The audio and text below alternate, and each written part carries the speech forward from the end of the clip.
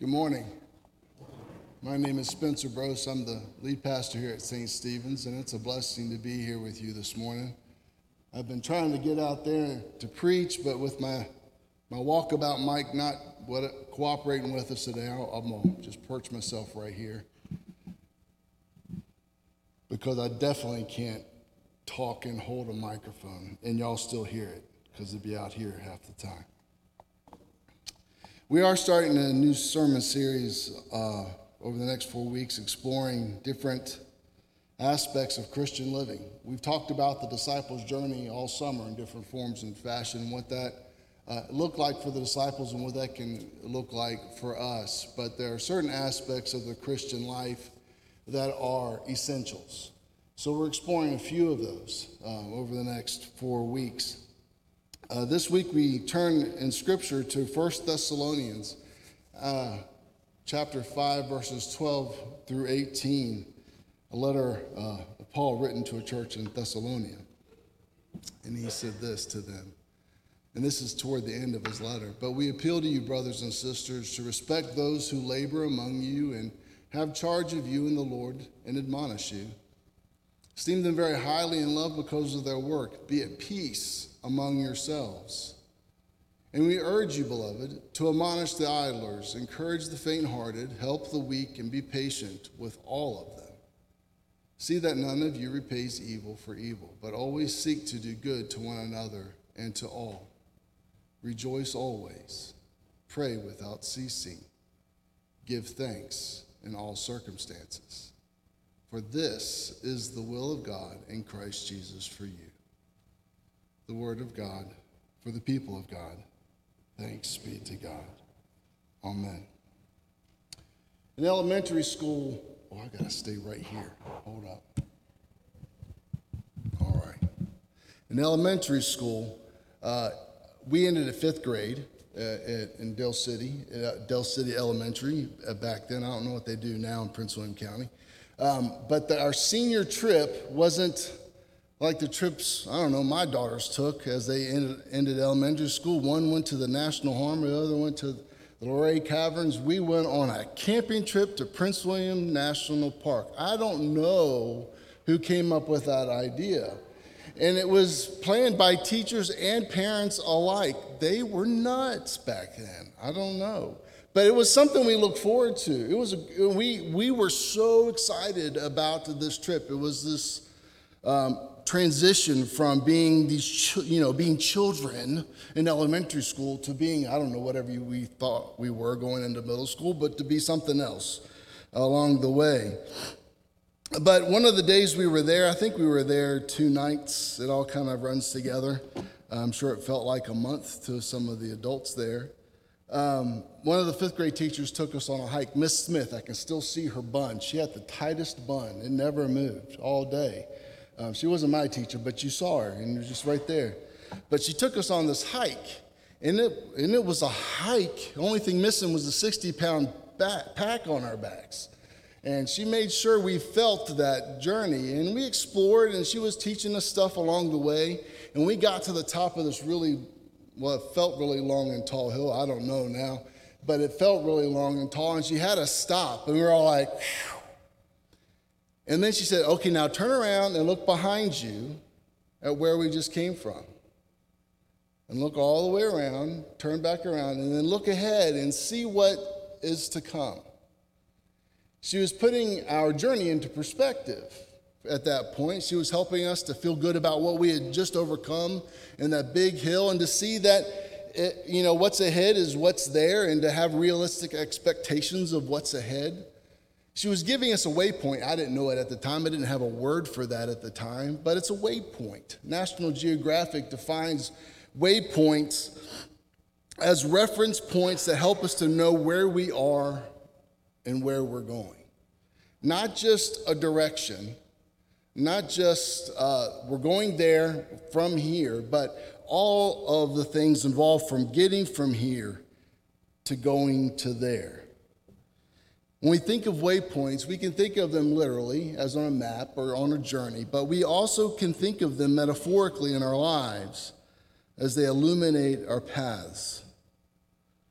It's true of us as individuals of faith. It's true of us collectively as the church. Earlier this year, the church leadership gathered for a retreat. We came up with 4 areas to look at and explore throughout the coming year and see what we can do to further God's kingdom through the ministries of St. Stephen's United Methodist Church. But we never had a really good collective name for them.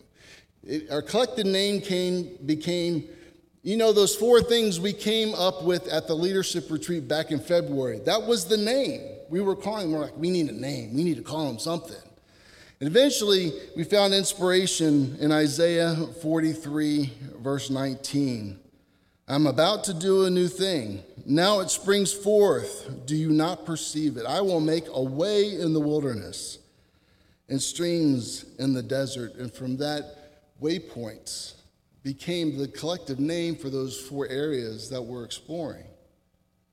But we don't just have those 4 areas with a name that we find to be helpful and useful to understand what we're doing together in those areas. And this isn't about that, so I'm not going to talk anymore about that right now.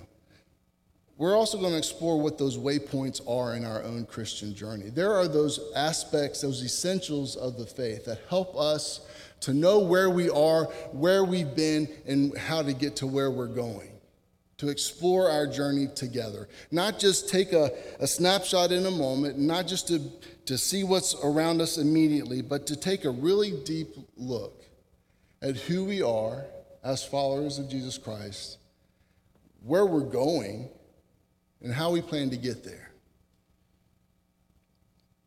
The four waypoints we're exploring these next 4 weeks are prayer this week, acts of mercy or service, you might call it serving, scripture study, and worship and sacraments. These come out of some things that this church studied a few years back, actually, and that one of the waypoints from that retreat back in February, see, you still have to almost use that phrase sometimes, is exploring that, calling the discipleship pathway. But these are essentials of the faith. Help us to grow in faith. And they're not a pick and choose kind of a thing. We take these on collectively. Because all of these things together, and this is not a limited list. This isn't all of the things. But these things taken together help us to grow in our faith. To move from simply being in the church or saying yes to Jesus to growing into our more as followers of our Savior.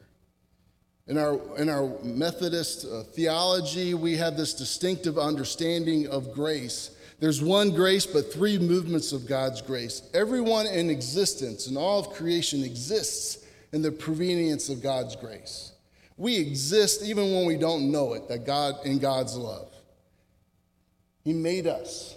He loves us. And He wants us to come to Himself. And it's through that prevenience of God's grace that we all exist in, that at some point we're able to identify that and know it, and then come to claim His love, that free gift of love that saves us. And that moment of grace turns from being prevenient, that grace that comes before, to being that grace that justifies us, that makes us clean before God, not because of our doing, but because of what Christ has done already. And sometimes we get satisfied with that step. And we're like, okay, we said yes. I've reserved my seat. I've got my ticket. And I'm just waiting for the next phase of my existence in heaven someday. But Jesus calls us to so much more, because the next phase of our growth in God's grace moves from prevenience alone to prevenience and justifying, to prevenience, justifying, and the sanctifying action of God's grace. That grace that calls us to holiness, calls us into fullness of love of God and love of neighbor, the 2 commandments, that one commandment really that Jesus called us to. As a church collectively, our goal is to make disciples of Jesus Christ for the transformation of the world. As individual Christians, Jesus' expectation is for us to lean into loving God with everything that we are and loving our neighbors as ourselves. And if we are satisfied simply with being justified, with that activity of God's grace in our life, we can't embrace all the rest. We can't live into the fullness. We can't explore the great adventure of faith that God has laid out before us. We're ticket holders. It doesn't take away our ticket when we don't explore it, but we miss out on so much of God's glory in this world. So these waypoints, as we take them and take them together, help us to live into that sanctifying grace, that activity of sanctification that comes from God's grace in our lives, that calls us to more, into holiness, into a deeper faith, a broader faith, more than just what we see on the surface.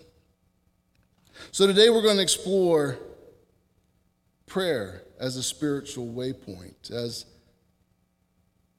an essential of the faith that helps us to understand who we are, understanding where we've been, looking forward to where we're going, helping us to grow in faith as we go closer to our God and to one another. So I want to look at three aspects of prayer. We could spend months of Sundays on prayer. So I'm only going to deal with a few aspects of prayer today. So I'm not exhausting the material on prayer. He said, he didn't say this, so we must not be that. Don't assume that. We're just going to look at some of the aspects of prayer that help us to grow as followers of Jesus Christ, to mature as disciples on our faith journey, to live into that sanctification of God's grace. So some of the aspects of prayer that help us as a waypoint are that prayer is a spiritual compass. Prayer is spiritual sustenance.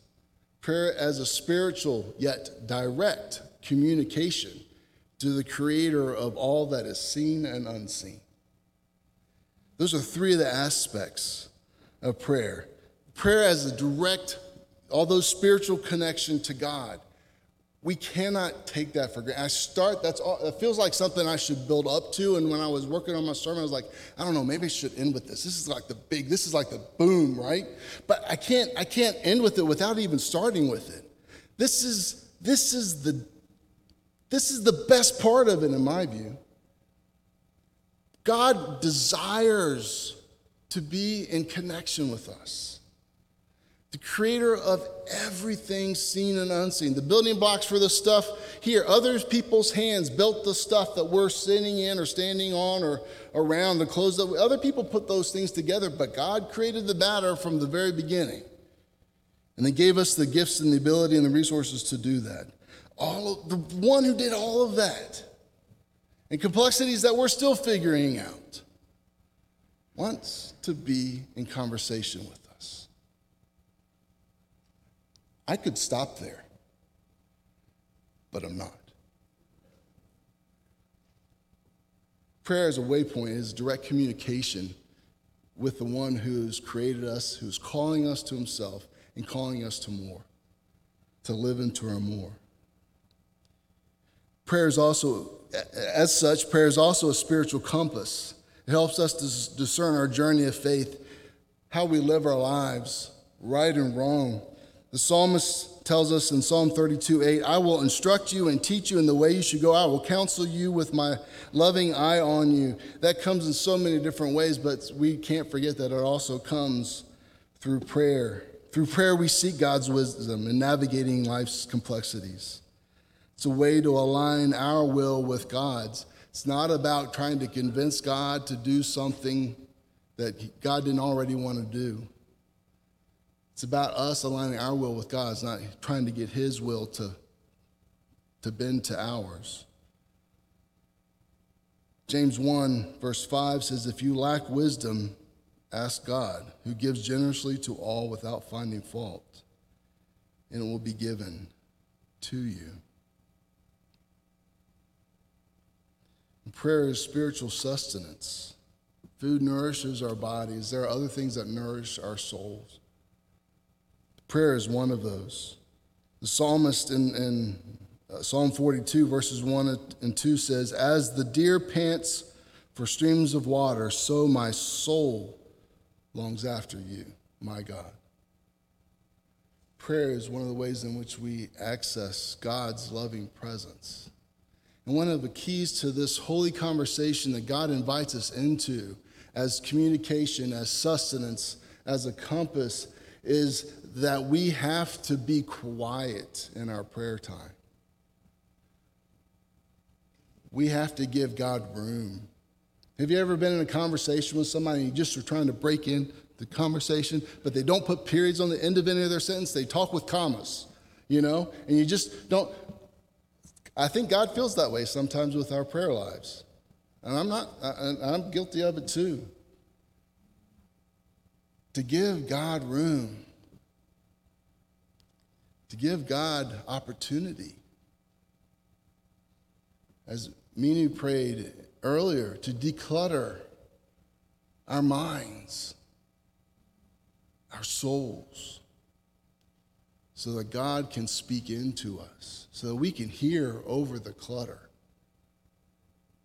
That's essential to prayer as a waypoint. There's a concept that comes out of Celtic spirituality called thin places. These thin places are a location or a moment when the veil between the earthly and the divine seem to almost fade away or cross over or particularly thin. What places or moments allowing for a deeper sense of God's presence. And I say places only partially because there's reference in Scripture, but in most of our lives it happens in moments and not tied to places. But we see a moment or a place and a moment actually in Scripture in Exodus 3 when Moses encounters one of those thin places. In Exodus 3 verse 5, "Do not come any closer," God says, as Moses approaches the burning bush. "Take off your sandals, for the place where you are standing is holy ground." That's a thin place. We're hearing of a thin place in that moment.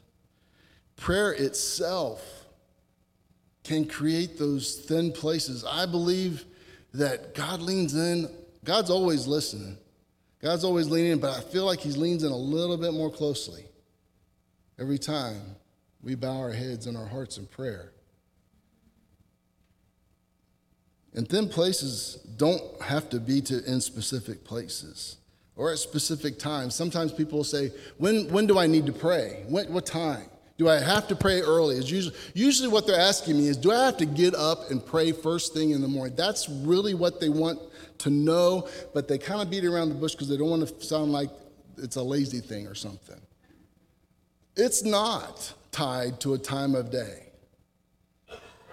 But what did Paul just say about prayer a little bit ago as we read Thessalonians 2? Pray without ceasing.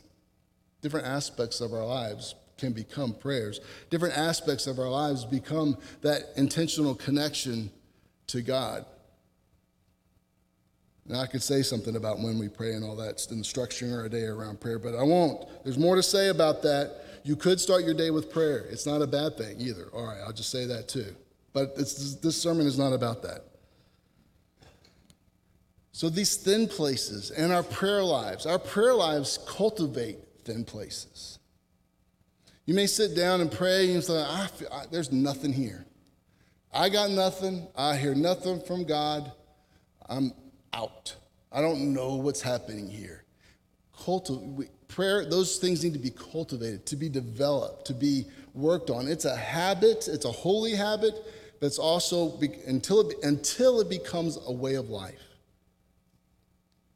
To create opportunities for God to speak through the clutter of our lives. Anyone knows decluttering doesn't happen in a moment. It's an ongoing process. Stuff accumulates. And I'm not in our homes and in our heads. That's true. It's an ongoing process.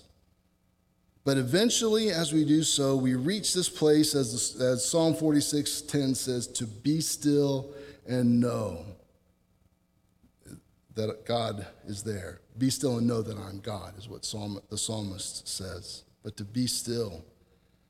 You can be sitting still, but you know your brain is just going like crazy. So sitting still, but also your mind being still. Sometimes you can be at work with doing things with your body, but your mind is still enough that you're open to whatever it is that God has to say to you. You might be saying, okay, so how do I cultivate this life of prayer? What do I do? What do I do with this? There are 3 things that we can do to cultivate a life of prayer, to cultivate these thin places, to develop prayer as a way of life, that it does indeed become a waypoint in our faith journeys together. Consistency, diversity of practice, and accountability. Consistency.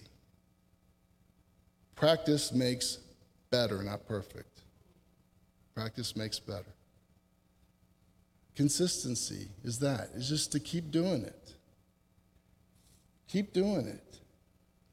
Set aside a time each day. And if you miss that time, it's not the end of the world. Shift to another time. To be still with God for just a little bit. If you can start with only a few minutes, start with a few minutes. And as you're praying, you're like, but all these other things come rushing in. Okay, set them before God. Let God handle them. Give them to God in that moment. But they keep coming back. Okay, keep giving them over to God. There's a lot to declutter there. It's all right. But keep going back until it becomes that habit. And from a habit, it becomes a way of life. Maybe you're a little bit like me in the way that, it's just the same thing all the time. I need to switch it up. Then do it. Do different things in your prayer life. Make different aspects of your day, different types of prayer. The 5-finger prayer, I kind of had this thing over the years. I've used that 5-finger prayer with kids, the praying for those who are close to you, in case you tune out when I do the kids thing. Pray for those who are close to you, for those who instruct you, the pointer finger, those who are lead you because it's taller. This is the weak finger, so those who are weakest. And then finally for yourself. That tends to be my kids' prayer. The ACTS prayer has been the one I've used with youth. ACTS, adoration. Oh, I always miss the C. Confession, thanksgiving, and supplication. Build our prayers around, thank you, God. You are great and wonderful, and whatever adoration you want to heap upon God. Confession, put in front of God. God knows our stuff, so it's not like we're hiding anything, but there's something valuable when we confess it to God, when we lay it before God ourselves. Then thanksgiving, giving thanks for God's blessings in whatever forms they might come, and then supplications. That's a way of saying, then you can ask things of God. Prayers for your needs as well as for the needs of others. So that's been my progression of teaching prayer, outside of teaching the Lord's Prayer, of course. But then there are other things we can do. There are a bunch of different types of specific prayers built around a very small phrase. Just a very small phrase. One of them is called a breath prayer. You breathe out one part of the prayer, and then you breathe in the second part of the prayer. Lord Jesus, have mercy on me. Like you're breathing out, and you can't do it when you're talking because the way breath works. It's in your head. Lord Jesus, have mercy on me. And that's all. That's your prayer. That's your prayer. And you're just doing it. And you might even at some point find yourself doing it and you didn't even know how you got there. Like all of a sudden you got a song in your head, you didn't know where it came from, or you heard it 3 hours earlier, but it's back. As you practice prayers like this morning, like this breathing prayer, that can become that. And that's not a bad thing. It doesn't make it meaningless. It just puts it right here at the front of our mouth, even if we're not saying out loud. And whatever's right here often is right here, the front of our brains, to think of them. Another prayer, the Taizé community in France, Jesus, remember me. And they would sing it or chant it multiple times. And that would be an out loud one. But it's still a small prayer, and there are others. Some of you, I've heard from at least one person who says at the end of their day, they spend time in prayer, remembering all the things that God has blessed them with throughout the day, counting their blessings throughout the day. That actually has a name, the examen. St. Ignatius of Loyola was the first one, at least, to write about this prayer. It's kind of one of those things like, how did they trademark that word? Like Taco Tuesday, somebody had a trademark on that. How do you try, But anyway, he gets credit for this prayer. But it's an end of the day review of your day. But not just internally, not just internally by yourself, but internally or externally, or you can journal it. But it's with God always, giving thanks.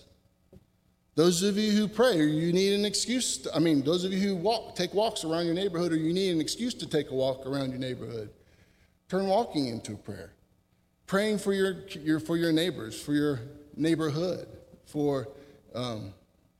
rather than complaining about somebody's yard, praying for those folks. Something's happening there, maybe. Maybe they don't care about their yard. I don't know, but maybe there's something happening there. Pray for them. So those are different things that we can do to switch up our prayer life, so it's not just the same old thing all the time. But for some of us, some folks, that's fine. If you're just always you're there, you're there. But then if you're like, okay, I get it, same time, same place, switch it up, but I just can't make myself do it. The last one, accountability. Find yourself a prayer partner. Preferably somebody not in your own household, by the way. Somebody that would say, how was your prayer time? No, you don't have to necessarily, did you pray today? That's hard. But how was your prayer time today? Or last night, if you haven't had your prayer time yet that day. And they would know that if they're somebody who you're in connection with, helping you through all of that. And even if you're really good at prayer, this is not a bad thing, because maybe then you become the mentor to the other person.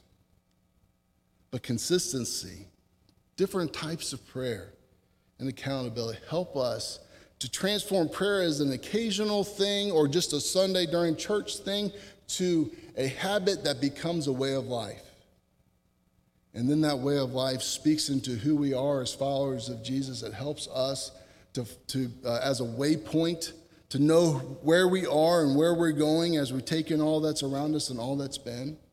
It's one of those aspects, one of those essential aspects of our faith to help us to continue to grow in the likeness of Christ. What did Jesus do every time things got tough? He went off to pray. What did he do when he was tired? He went off to pray. Jesus went off to pray all the time. Now, he didn't always get there because the crowds would chase him down. But he always went off. That was his reflex. We're called to walk in his way.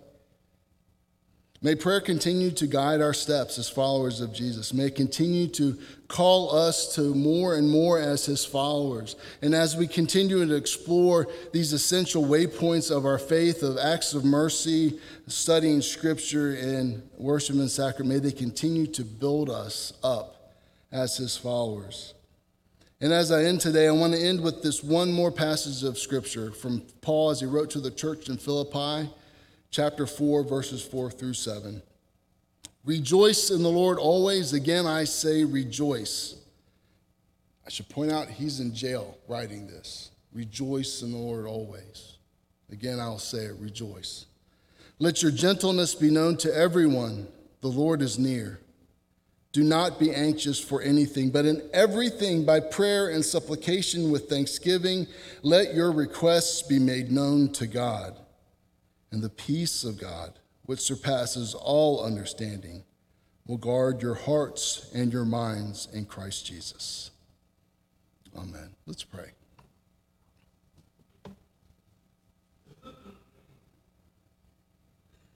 Lord, we thank you for this divine gift of holy conversation with you.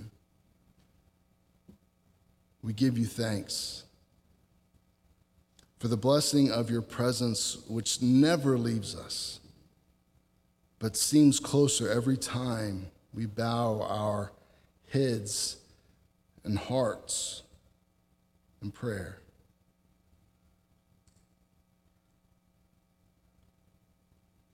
Lord, help us to listen more than we speak. Help us to hear and obey. Help us to trust you with all that we are and to continually, faithfully follow your Son throughout life's journey of faith. In Christ's name we pray. Amen.